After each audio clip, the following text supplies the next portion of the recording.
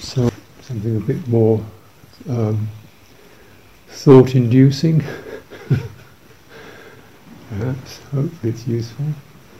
And in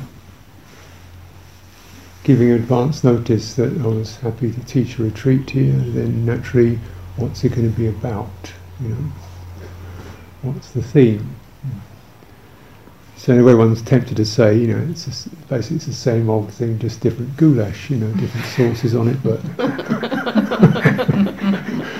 but that doesn't. So these are just avenues into Dhamma practice. What you find is almost every time I go into it, I find new angles, new avenues, new currents, new circuits, new approaches. And it's delightful because of that. It seems to me always, no matter how many words you throw around it, there's always another way you can say it. So this one came out as, I think, generosity and interdependence. Yeah. Okay. So it fills the cracks. Healing the cracks. Okay. I think the cracks you probably recognise. These are these stress points where you suddenly feel yourself, ooh, it doesn't work, or what's happened there? We're missing each other. We're not understanding, or where's the divisions between people? Based upon various things: societies, nations, creed, colour, caste, men, women, Muslims, Buddhists, rich, poor, and so on and so on. These splits where we're not able to live in harmony with a sense of openness and sharing and trust. To the extent even our own bodies, it can split off from our own bodies. Bodies are kind of meat bag that you run around on top of, as it were, drag it to work, dump it down, throw some coffee in it, and drag it off again, dump it down, sit it in front of a video or something like that. So it kind of is, and after a while it starts to fight back, So, the cracks are evident and pain-inducing and deeply cause severe, unnecessary limitations on this. Our seemingly limited existence becomes even more limited through these blocks and cracks.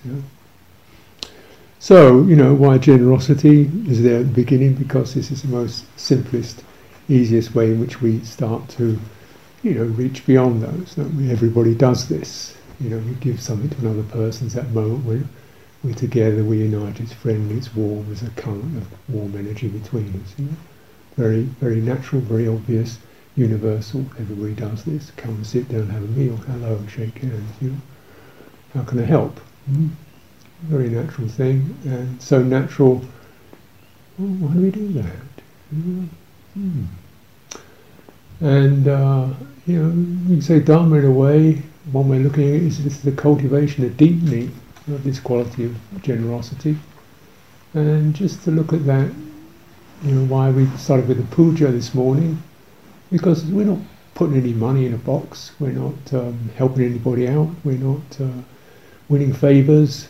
We're not trading off. We're not saying, I'll give you this so you give me something back. It's just this opening of, bring forth some energy of praise, love, uplift, bring it out.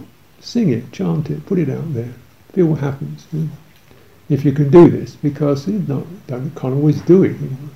It's a bit strange, perhaps, because you're just doing it to empty space. But one thing to be sure is that empty space won't betray you. It won't abuse your gifts. So this, of course, is where the problems occur, don't they? How many of us give our hearts and then get left dumped or betrayed? So, but the purification of generosity, in a way, generosity is an enlightenment. It's one of the enlightenments. There are many enlightenments, actually, that all have their own enlightening quality. So when we can experience that and feel it and feel the beauty of it, then there's a whole shedding of fear, mistrust, isolation, isn't there? Whenever that can happen. And why, the most powerful, wonderful thing to give, to be able to give, is to give the heart. And why those who do, healers, are always feel blessed by people they heal. It's not a burden, it's a joy. And the purification of generosity is generosity that expects no results, apart from to allow that to happen. Don't want anything back, I'm not asking for that.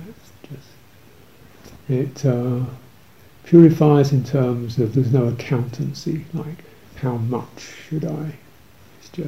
It's not measured, it's measureless. It's generosity, it's purified in terms, there's nobody being generous. It's not me showing how generous I can be and what a big guy I am. It's purified of that. It's purified of an object. It doesn't matter who you are, what you are, what you think of it. It's purified of that. It's purified of these measurements. So it's called a measureless. And these are one of the measureless abidings. So when we experience measurelessness, to that extent there's enlightenment, there's a freedom from these boundaries of mistrust, apprehension, nervousness. Am I good enough? Have I got anything worth giving anyway? And who cares? And what does he think of me? And am I making, all this sort of stuff. And it's purified of all that jitter. So then there's a lovely quality of streaming. And when you realise, really, we're not looking at particular finite objects to give, because the highest gift is the gift of the heart. And everything else comes from that. So if we get that right, then the material things, we can move them around between us. That's helpful, that's finite, that's relative, that's handy. But what really counts for the heart is the ability to give heart and for heart to be received. So in a way, that's the interdependence of it, because I can't really experience fulfillment of giving unless there's somebody there to receive it. There's something, there's an object of some kind. Even it's Buddha, doesn't mean it has to like me, but it's there and I can send towards that. And of course, with living beings, the beauty of it is, I always find the beauty of it is in seeing that has actually landed, and there's some kind of resonance, that's been felt. It's been fulfilled. Thank you. And certainly in my life as an alms mendicant, this is one of the treasures. And I say this and you can smile a bit. That, if I go on the street in England and stand with my alms bowl and 60 people walk past and one person stops and often they put a banana in the bowl and they say thank you. Thank you for the gift. They don't say it, all the whole thing. They might say, "Oh, thank you." You go, "Thank you," and you recognise, oh yeah, they've experienced the bliss of generosity. There was someone they could give to, and it only meant one banana. And there wasn't a deal. It wasn't like, now I'll do something back. There was no deal. And they said, "Thank you," and I go, "Oh, bless you." And there's that lovely moment. I just love those moments. And then the person walks out of my life. And just to live in that stream, to me, has been a privilege, and actually taken many, many years to learn it, rather than feel embarrassed, awkward, I deserve, kind of thing. I'm all right, I don't need your charity, this sort of stuff. Just to be that's been, that to me, has been an enlightenment. And it's still somewhat overwhelming sometimes. Indeed, sometimes I can barely manage it. Just the overwhelming quality of people's heartfulness. And recognition of that comes the interdependence, isn't it? Each of us become greater than ourselves. We need each other to become greater than ourselves. And generosity is enlightenment factor. as an enlightening mode. Why is it enlightening? Because we've become greater than ourselves. And we don't, not in an arrogant way, not in a selfish way, but we truly feel a sense of warm bond that has no demand, no comparison, no deal. And this indeed is a treasure. Now that's, what's that got to do with meditation? Well, why, puja is part of it is just to switch on those nerve endings, put it crudely, to tune into that heart, to abide in it, to drink it in. Because this is, in a way, actually where the Dhamma begins. Now we may very well consider the Dhamma begins with the Four Noble Truths or mindfulness. It begins where you want it to begin, really. But when the Buddha taught it to people who were not cognizant of his teachings, it begins with dana. Now he wasn't doing fundraising.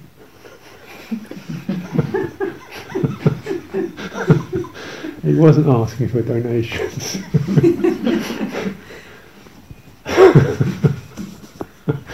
So why is he saying? Because it's the one we're already doing it generally to somebody, sometime or another. So we know it. And the Buddha's path was always,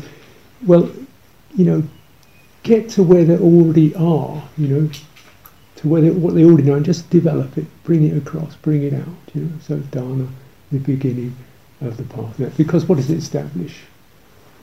It establishes mutuality. It opens the heart.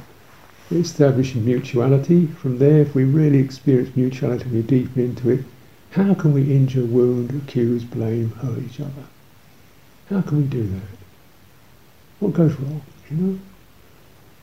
How have we forgotten that mutuality?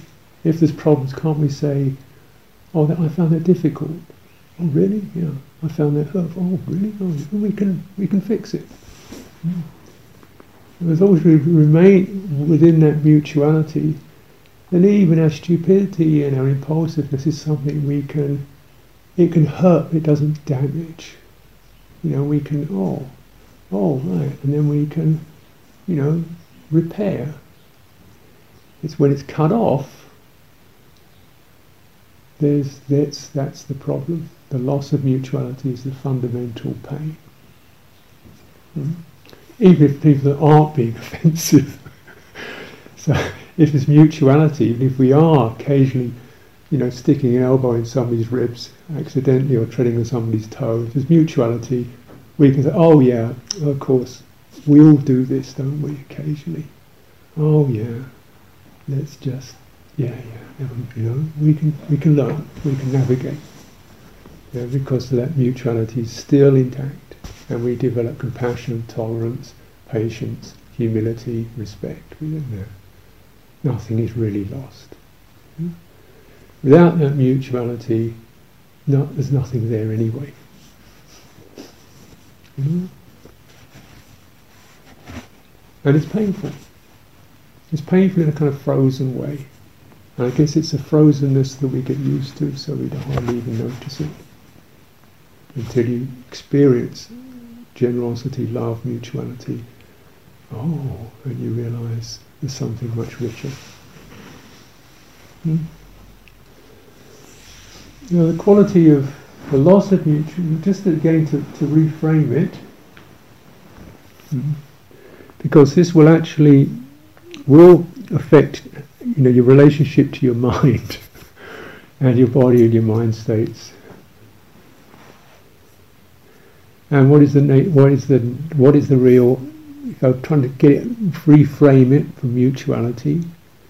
Mutuality is the you relationship rather than the it relationship.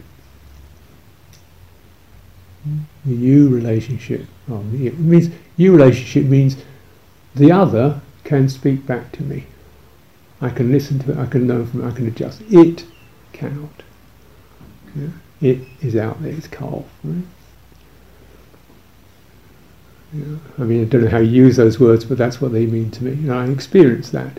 So, coming into Singapore, Then Nick and I are coming into Singapore. We've been very warmly invited, very fervently invited to go to Singapore. Please, please, please, we want to just come and look after you, please. We'd love to show you around.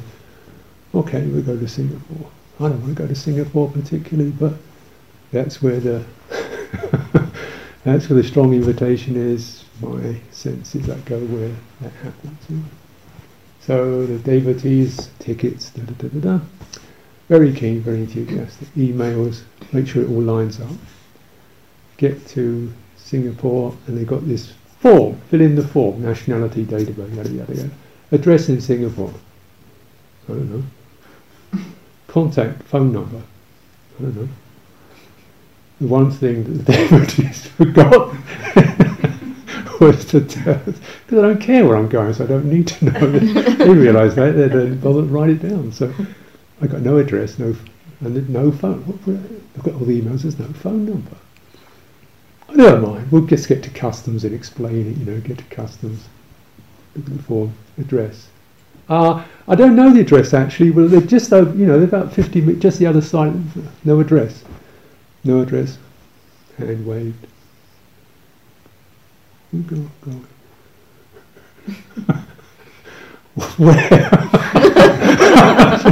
Doesn't matter. Just away. You can go. There's the internet connection upstairs. You can figure it out. Just that sense of man was not offensive, not hard, not harsh, but just very clear. Away.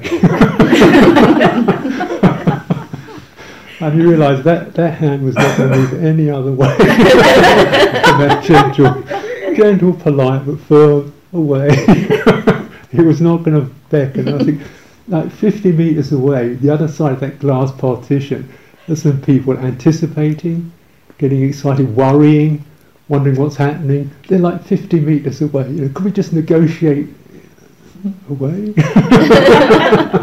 That's an it, right? There's no, and that's his job. I'm sure he's a friendly enough guy. But once the uniform's on, that's what uniforms do. I'm now the person who sees you as an it. Borders on that. Okay, so breathe in, breathe out. Go upstairs. Okay, well don't worry. I've got a phone here that I can phone somebody in Thailand who knows this person's phone number. We can somehow get through. Get to the phone, this phone with a SIM card in that's promised me instant connection to anywhere in the world.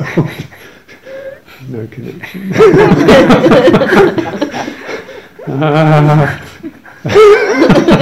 Have you been on one of those? Please contact our website for support. There is no one available to receive your call right now. Unfortunately, you've just been itted again. And you're going to sit there. And you don't, okay, I'm sitting down, nobody's bothering me, it's not cold, I've got food, I'm okay. And the feeling of, being itted, And you recognise this is just a tiny thing compared with some people are itted all their lives, All their lives are just stamped, labelled, pushed behind a fence, invisible or visible. So they're feeling a sense of, compassion and sorrow. Not for myself, but just for this phenomenon in human societies, human cultures. Unfortunately, and there the frustration. I don't have the money. I don't have the magic token that gets you past it being a thing. I don't have it. And you have to sit there and wait until somebody becomes a you and sees you as you. Can I help you? Naturally, I've got Nick with me, so that's great. He's got the magic tokens. Yada yada, does the phone call, Thailand, get it. Eventually comes through, address comes through, back to the man, sign thing is, hand waves the other way. Just like that. Through what? Through this token, the money. And you just sense of the kind of, the the power, and you're under the power of that. No negotiation. How many people, perhaps everybody, sooner or later, is under that one. So, and in that one experiences a sense of compassion and mutuality, even in that. That's the beauty of the mind, is that even in our, our relative slavery, servitude, once you recognise we're all in this, to some degree or another, sometime or another in our lives, then the mind can actually move into this mutuality again, the mutuality even of our pain. We get a sense of, instead of that frustration and tension and wrath and despair, a sense of melting into something beautiful. Actually, it doesn't matter. I can sit here. Nobody's beating me up. Sooner or later somebody will get me out of this. I'm all right. And some people don't get that. So, the mutuality really helps to melt some of our wounds, some of our woundedness, if we recognise it. And if we recognise that more or less any gesture we do of generosity, giving, connecting, mutuality, even in that position is going to be helpful. If somebody says, "Oh, how are you?" There's going to be something that lights up. It doesn't take that much. That's the power of mutuality. The power of it. People in concentration camps, imprisonments, singing together, just to get out of their trap. That's the power of mutuality. And it signifies something so fundamental about human beings, how we really, our only potential for survival. First of all, it's just our ability to band together and throw a few stones at some bears or something, save ourselves, because our skinny little puny bodies couldn't do it on our own. Sometimes the ability to get together and figure out how to act as some cooperative of 6, 10, 15, 20, 100 of us to get a bit of land and grow some food and look after each other. We're our children. Our mutuality was our, much more than our, abstract intelligence has been our saviour, and it will continue to be. It's so fundamental. Most any true being, sooner or later, is going to talk about that, exemplify that. The you relationship. You relationship is the beginning of a powerful we. And that's the true we. You get the false we is when it goes from I to we, without a you in it. I think, therefore we all agree. We belong to this. Oh yeah, nobody asked me. This is called the uniform. We will all stand up and salute. Oh yeah. So you get the false we's and the true we's. The true we has to come through you, which often means there's a bit of shimmying and negotiation and having to give and take. Now, when we come to meditate, right?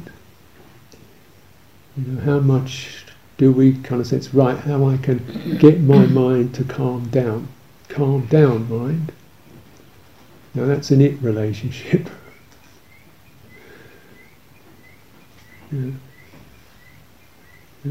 Mind is an object. My body to stop. Sit still, body. Stop hurting, body. That's an it relationship. It's a command. Whether it's however politely put, it's still a command. It's not how are you? What's helpful? Where does this fit? What's needed? How can I listen, support? How can I enter? How can I be with this? Now that's why dharana is the beginning of meditation, essentially, because establishing the mutuality. The path goes dharana, giving, sila, morality or mutual respect, nikkama, simplicity, turning away from the differentiation of the sense world. This is a kind of a subtle point, because again, when we use our sense organs, naturally I'm sitting here, this is the me bit, this lump, and that lump over there is the Kiddisara bit, and there's a big hole between us. That's what the sense faculties say. But when you experience friendship and mutuality, there's no here and there, is there? It's here. It's all here. The perceptions, the warmth, the feeling, that even the negative feeling about Kiddisara or whatever, that's here. It's not there. It's here, isn't it? It's my experience. It's part of what I am. In that sense. So sense fields, sense doors tend to split things up. This is one of the first big splits. You might say the first split is between subject and object. Seeing those not as relative positions on a range of experience, but actually as finite, separate entities. Subject is separate from an object. And there's a kind of boundary between them. That's the first big split. Consciousness naturally differentiates for negotiation, for navigation purposes, you might say. But then, if that's taken as an ultimate statement or a final statement, then there's the fear, the opinions, the projections, the confusions, the gratification instincts, the defense instincts all start kicking in, don't they? Whether they're necessary or not. They're poised. We're ready to deal with the other. And what's that feel like? Perhaps we're so used to it, we don't even really recognise it until perhaps at moments that drops away, and realize how beautiful it is when that isn't there. We touch that, and perhaps, maybe everybody in their life experiences it some time or another, when there isn't that. And then maybe think it's because of one special person or one special moment. Actually, that is the normal state. That's the natural. We might say that's if you want to have an enlightened state, put that in inverted commas, that's one way of talking about it. There isn't that sense of the barrier, which we kind of is quite sometimes a soft barrier, a barrier that everybody understands, so we know how to carefully negotiate our way with it. And yet, my goodness, a lot of energy has to build up around that barrier, doesn't it, between me and you, and are we okay? And what does he think? Is she so? How are we getting on? What does she think of me? And I'm like, ooh. If we could just say, dharana, sila, whatever, whoever, I'm not going to mess with you. We really knew that and felt that, and mutually trusting in that, and that was accomplished in us. We wouldn't need to have that, would we? Or it might be just a sense of, let me just check in with you how this is going to work. But it wouldn't be hard and tense and shadowed. It would be conscious. I just want to know. That's all. I'm not, I just want to know. It's like, it's free of this shadow tension. It's not cracked. Now you could see, we're living in situations that just you know, constantly go against that possibility of mutuality. You're living in cities, you know, you're walking past 700, 1,000 people a day, just run, elbow, shove, in a line, ticket, flash your credit card, stick something in the slot, morning, bye, off. You know? And that's on a good day.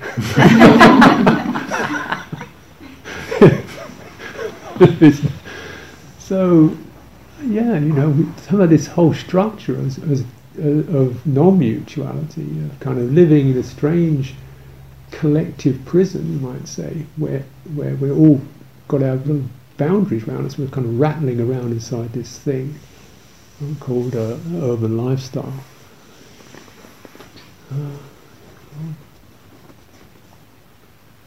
And so that all builds up into crime, discrimination, violence, abuse. So,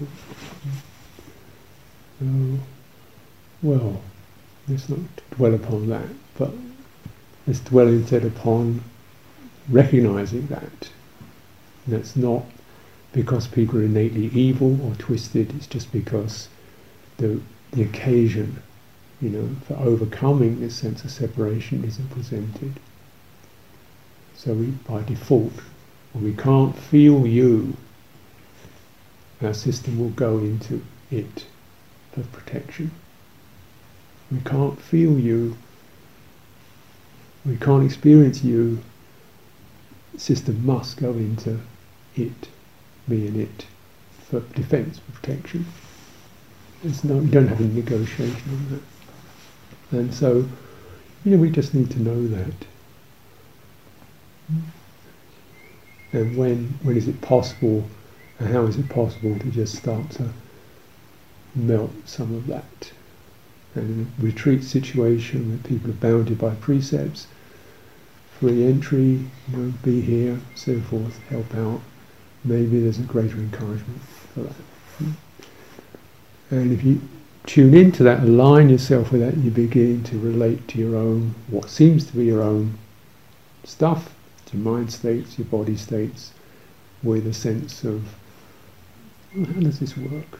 Rather than, I'm going to get concentrated, I'm going to get mindful, I'm going to get to enlightenment stage, I'm going to go through this process, stage 1, 2, 3, 4, 5. Stop! This is the linear process. You know, instead we're going to do something much more holistic. How do I develop relationship, first of all? See where it goes.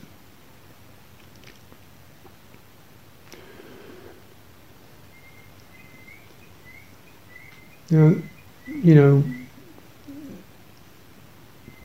part of the wonder and the discovery of meditation, you know, is just through a little bit of careful alignment, viveka, withdrawal, a sense of just turning back from the sense doors, from the outflow of the sense doors. Sense doors are there, we don't have to be rushing out through them.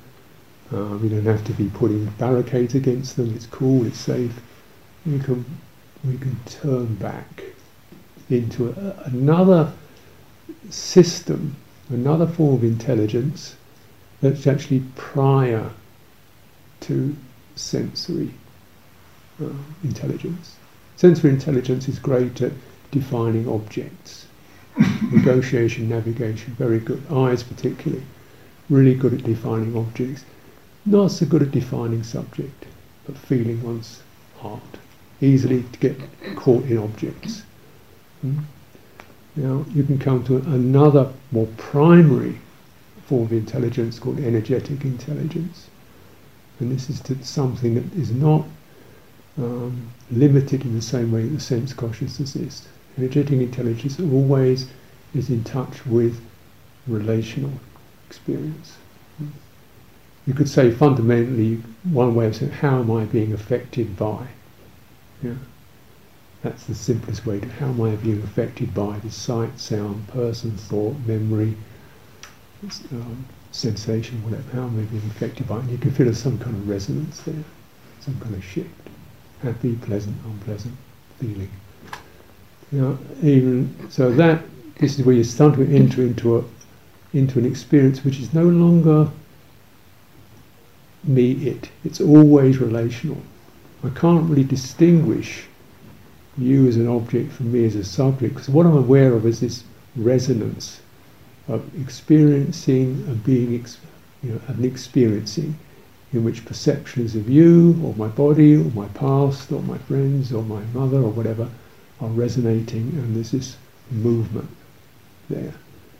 Now, clearly, on one level, I can say my mother's a separate person. In fact, she's dead. On a material level, but on an immaterial level, the energetic level, she's still here. She's still a resonance in my mind. She can still affect me with gratitude or disappointment, whatever. So this is, so in that there's no real separation. There's no, and with this there's also the beginning to reduce the sense of being a separate being, a separate entity. Because all the time, as long as there's some sense of an object there, it's constantly shifting and changing me as a subject. It's making me feel grateful, happy, disappointed, frustrated. So who am I? And as I bring in this intentionality out, I can start. That person, she's a nasty piece of work. I hate her to bits. She's ugly. She's a demon. Whatever. I can think, well, everybody gets like that sometimes. And she's having a bad day, and what does it matter? And suddenly she changes into being a rather trapped, frustrated being who I feel a bit sorry for. And I'm still not going to go near her, but but I think it's she changes from being a demon into being a kind of being living under her oppressions. So again, in this relational sense, I can also, or something in me, can change the object, and the object can change me. So this is the mutuality of it, isn't it? The codependent arising of it. The subject and the object codependently arise. So nothing is actually a thing. Nothing is really a separate finite thing. It's always a perception, an impression in my energetic experience. Why I say it's energetic? Because it's dynamic, it's changeable. On a heart level, it's emotional. And that's the easiest thing we recognise as an emotional sign. Apprehension, friendship, nervousness, warmth, love, passion, hatred, whatever. There's some kind of emotional resonance. That's what's happening. And who she is and who I am are very, very foggy, actually. Depends. What's the real thing is that relationship. And as I touch that relationship, my heart touches that relationship, I can sense, ooh, this is big suffering. Is there a way this suffering could be lessened? Perhaps if I just widen, soften, step back, look to things differently, I have the keys to change that relationship, at least here, which is what's happening. So we take charge of our world. Yeah. And at the same time, we don't expect results. I'm not expecting this other person to suddenly, become a fairy godmother. But she's not going to bother me. She's not going to sit inside my mind stabbing me every night. And then I think, well, please go your own way, dear. Find your own way. But you're not, I'm not carrying that around. So this, in a way, is enlightenment. It's a model of enlightenment. It doesn't mean suddenly I'm all right, Jack. Sort yourself out. It means that I am not. When I no longer carry those hurtful impressions of you, perhaps what I say and do will also come from more generous and loving space, and it may help you if you're open to it. If I don't do that, what's going to happen is those positions are going to freeze up, aren't they? If I don't do that, it's not like neutral territory. If you don't melt it, it freezes. So it locks into, I'm never going to, the rest of my life I'm never going to. You know, she becomes part of my fixed universe. You know.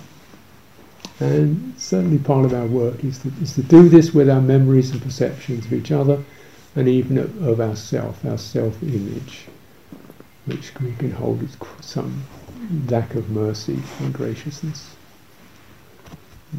So this is all part of why and how we meditate, to come to perhaps the first, the most obvious level of interdependence is the emotional one.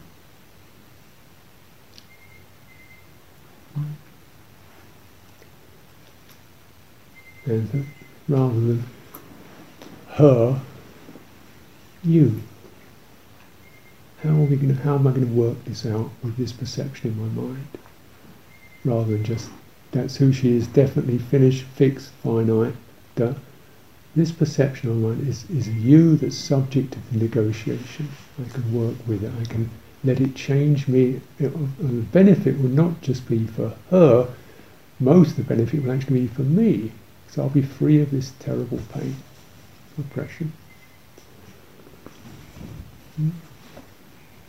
And hopefully, through that my actions will help her. But that's up to her in a way. Now this, what we call this renunciation, which is a rather chilling word, but it means it's actually sort of stepping back from the world based upon the informational field of the senses to something to do with what I've loosely called energetic fields. What's that? Well, emotion is one of them, the most obvious one. It doesn't really stay within us, does it? We experience it, and yet it's always bound up with the past, the future, other persons, people, images of myself. It's in this kind of rather measureless realm. And we can say that other people definitely contribute to that, and through my emotional realm I definitely contribute to their well-being or their harm. So it's not a sealed-in package, it's not a separate entity, it's a relational field. This is perhaps the way we most commonly recognise it, and quite a few people say, gee, that's painful, just shut it off. It's so confusing and messy in there, better just go up to your head and think about things instead, sort it out on paper, hand over the paper, this is what you need to do with your life, go away, so forth, or take a pill. Just switch that thing off because it's messy in there, and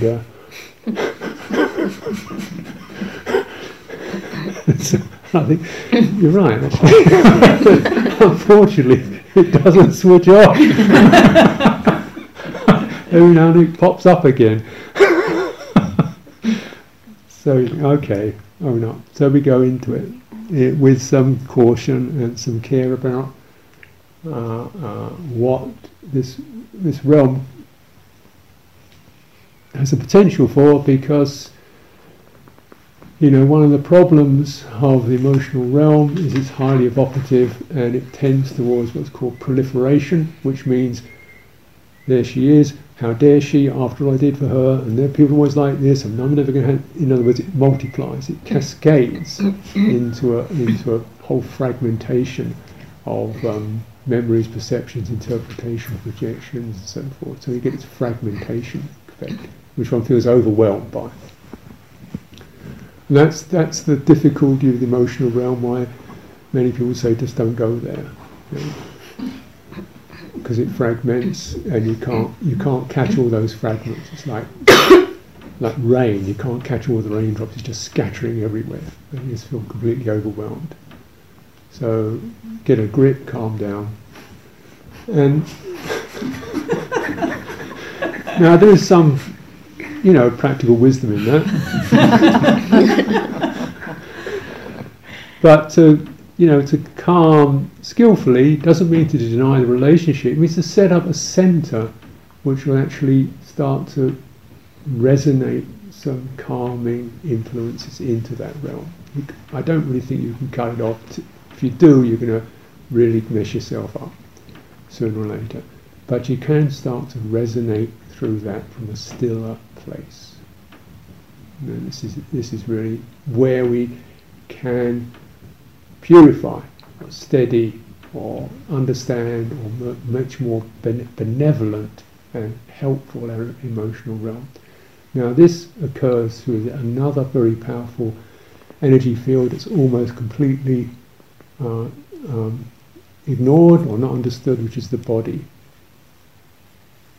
the bodily field. Kaya Sankara is the Buddhist word for it, often left with rather mystifying translations, bodily formation. Yeah. You know, what's a bodily formation? You know, is it? It sounds like a squad of some kind, like a group of people. Just looking at the way it's used, and I won't really go into all that now, but you can if you like. We can look in detail, but because it's something that can be calmed and soothed, I'd say roughly equivalent to nervous energy, bodily energy, bodily vitality, chi, prana, that reference. And this, in fact, you know, what is it? Once you begin to really understand breathing in and out as something that happens to you, rather than something you do, who's pulling the levers? Who says, that's enough breathing out, time to breathe in? Who says, you can breathe in a bit more, keep going, don't give up? Who's doing that if I'm not doing it? So there's intelligence there. There's an energetic intelligence that's constantly assessing, moderating in the body. And this thing, it tells the body what to heal. You cut yourself, you don't have to, it starts healing it. Get some food in your belly, it starts breaking it down and digesting. It doesn't just sit there as a big stodgy lump, does it? It gets you growing, grows you up, you know, from being a little cell into being this complicated multi-celled organism. It seems to decide which cells could be a liver, which could be an eyelash, you know. So there's something there figuring out how this body forms. Bodily formation. Oh, I get it. And now, you know, of course, it has many, many faculties and many facets. But what Buddha is saying, the centre of that is breathing in and out. This is where you can access that primary vitality, that primary intelligence, which is breathing out. And what's it doing? It's shifting energy, isn't it? The out breath is discharge, discharge, discharge, release, soften. In breath is gather in, brighten up, sharpen up, you know, discharge. Brighten up. Discharge. It's a soothing pulse. Because it's rhythmic, repeated and involuntary, it has a calming effect on the nerves, and you begin to recognize the same set of energies in your body operate in your mind. They're really not separate. In fact, to consider the body and the mind separate is another fundamental split. And, you know, it's a split that's strongly encouraged. Science, rationality, the Greeks onwards. I don't want to blame the Greeks, I've got nothing against Greeks particularly. It wasn't them, it was somebody else who figured it out. Said, you know, there we go, mind, pure mind, thought, body, you know, definite separate things. And poor old Descartes often gets it in the neck for this kind of line of thought. But he was just following, you know, the trend. Because once you go into that, it kind of makes sense. You know, a thought is different from a rock, definitely, surely. Isn't it? You know, there's material, and there's immaterial. So in that case, a thought is different from a rock, your mind is different from your body, isn't it? Isn't it? Well, let's look at that again, you know. Really, there's a differentiation. It's like, you know, you get the light, you get the red end and you get the blue end, and the X-rays and the infrareds, but really they're not separate, they just gradate. And just bear that in mind, materiality is the slowest, coarsest aspect of the energy spectrum, and mentality is the is the more refined, more volatile aspect of the energetic spectrum. And actually, beyond our thinking mind, there's an even finer, more refined development of mental energy, of that energy. So it goes from non-thought through thought down to material form. And that's the rainbow. So is a rock different from a thought? Well, it's different, but for example, can you experience a rock without having a perception of it? If I say the word to a Syrian, rock, what does he do? Does he think I'm coughing up something? Rock.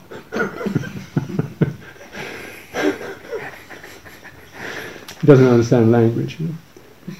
So, but to have the sound, the word, the memory rock, you've got to have a physical rock in order to have that perception.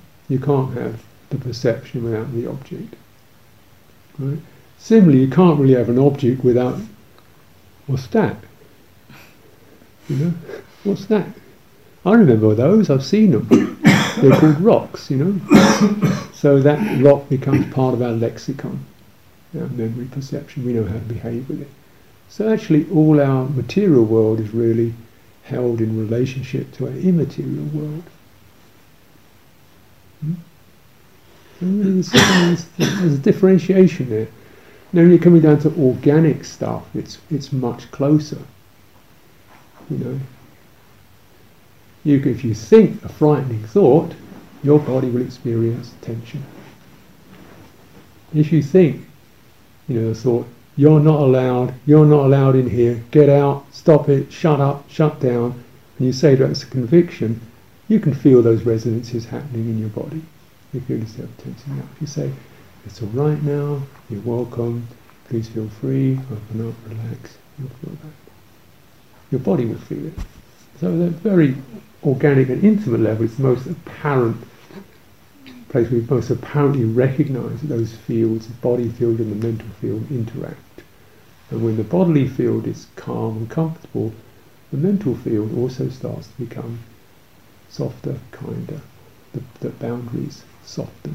You no longer feel so trapped, so hard-edged, so forceful, so needy, so demanding, so domineering. We become gentler and cooperative.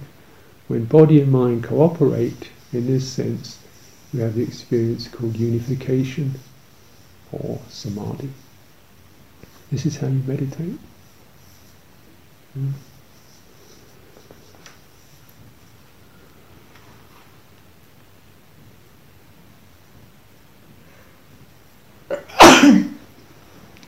Through mutuality, through interdependence, through correct relationship. So we must be careful to pause around the I will meditate, I will sort myself out, I will make my mind calm. Once we use those references, we're going into the I and it relationship, suffering is bound to occur. And when we enter into the I will allow, I will embrace, I will listen, I will be with, I will feel what needs to be felt, I will incline towards composure, responsibility, sensitivity, steadiness, then we're beginning to emanate and radiate the kind of qualities that the mind and the body both need to feel comfortable. And in the Buddha's presentation, one of his presentations, he says, when you have really cultivated sila, not just keeping rules, but really getting the feeling for it, the non-abuse, the lovingness of it, the tenderness of it, you will feel glad. When you feel glad, your mind will rise up. When your mind rises up, without any problem, your body will start to relax. When your body's relaxed, without any problem, your mind will begin to feel gently happy. This is samadhi. It's this. Without any more pressure. It's just this abiding in that, drinking it in, absorbing that. So, you know, so there is definitely a process there. When we take in, reflect, you've got a day for it, you know, just take any of these pieces, ponder them, carefully think it through, get a feeling for it. You know, it adds up. You know, open up those nerves of generosity, mutuality, sila, non-abuse. Feel the gladness of it. Walk it. Sit in it. Stand in it. Breathe in it. It's going to go into your body. Absorb it. You know? Now the Buddha never said concentrate, but he did say absorb. And this is what absorption is about. Absorbing, like blotting paper, soaking up till the heart, the body and the mind feel satisfied and steady. So this is not a suppression concentration. This is absorption concentration. This is samma samadhi, correct, right, appropriate, unification.